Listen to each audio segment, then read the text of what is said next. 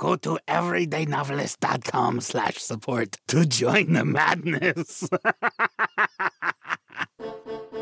Welcome to The Everyday Novelist. My name is J. Daniel Sawyer, author of nearly 30 books, more than 30 short stories, and numerous articles and scripts and essays, coming to you from up in the crow's nest with my spyglass on this daily voyage through the dicey waters of business, craft, learning, and art in the writing life.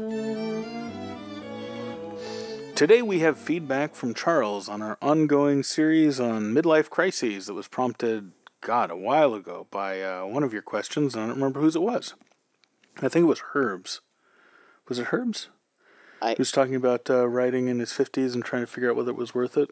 I don't remember last week, honey. We've been up on the ranch a lot. Our brains are kind of scrambled. But our home is getting ready. We're almost ready to move in. And then we get to build the actual house, which will take quite a bit longer. But hey... Oh, it's going to be fun. It's already fun. It's so nice to be up there. Anyway, we already talked about that a few episodes ago. So, today we hear from Charles, who says, in listening to Roland's feedback as well as Dan and Kitty's input from the original question, I get the gist of things as this. B-I-C-H-O-K. Bichock. Bitch-okay.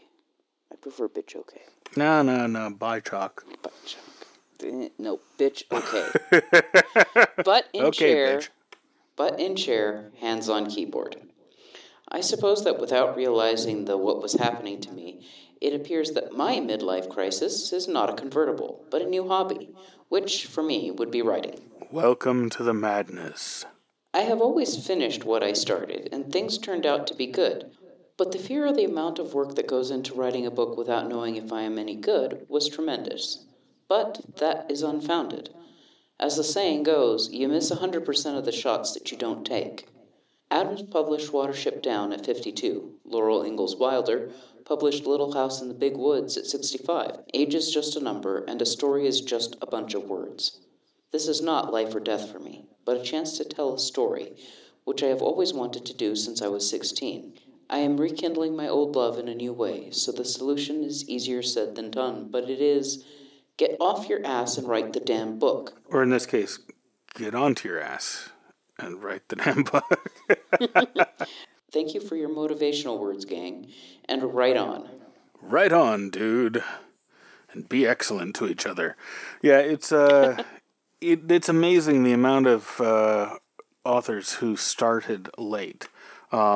One guy that I mentioned quite a lot on the podcast, because he's a friend of mine, and he's amazing, is Nathan Lowell, who didn't start writing seriously until he was in his late 50s, early 60s.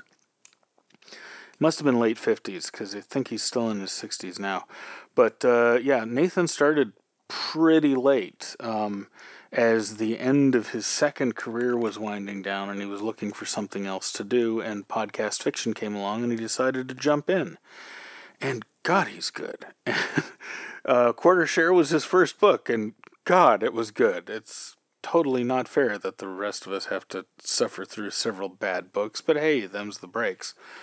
You can start late. M.L. Buckman didn't really get started until he was in his 50s? 50s or 60s. It must have been 50s. Plan. Yeah, it was his retirement plan.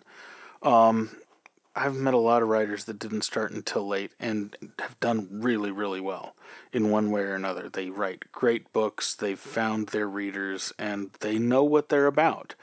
Those of us that start younger often have to flail about quite a bit in public before we settle down and figure out what we're about. But one of the advantages of starting when you're older is you not only have a lot of practice writing other things, so you've got the whole basic command of the language thing down, but you have a much more solid sense of yourself, and so you don't have to spend quite so much time flailing about in public and then later look around and figure out what the hell you're going to do with those early books that are still publishable and are still good, but they don't really fit what you've grown into as a writer. So, yeah, we're in this to tell stories. We're in this to screw with people's heads and take them on an adventure.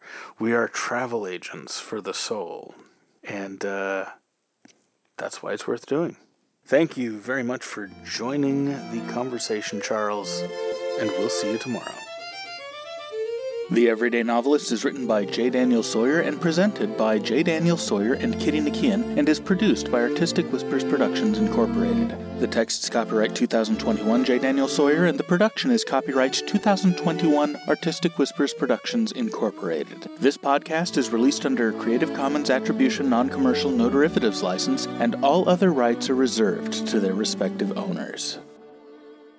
Join the conversation. Submit a question, leave a comment, or a creative death threat. Or find me at jdsawyeronminds.com or hit me at feedback@jdsawyer.net. We can't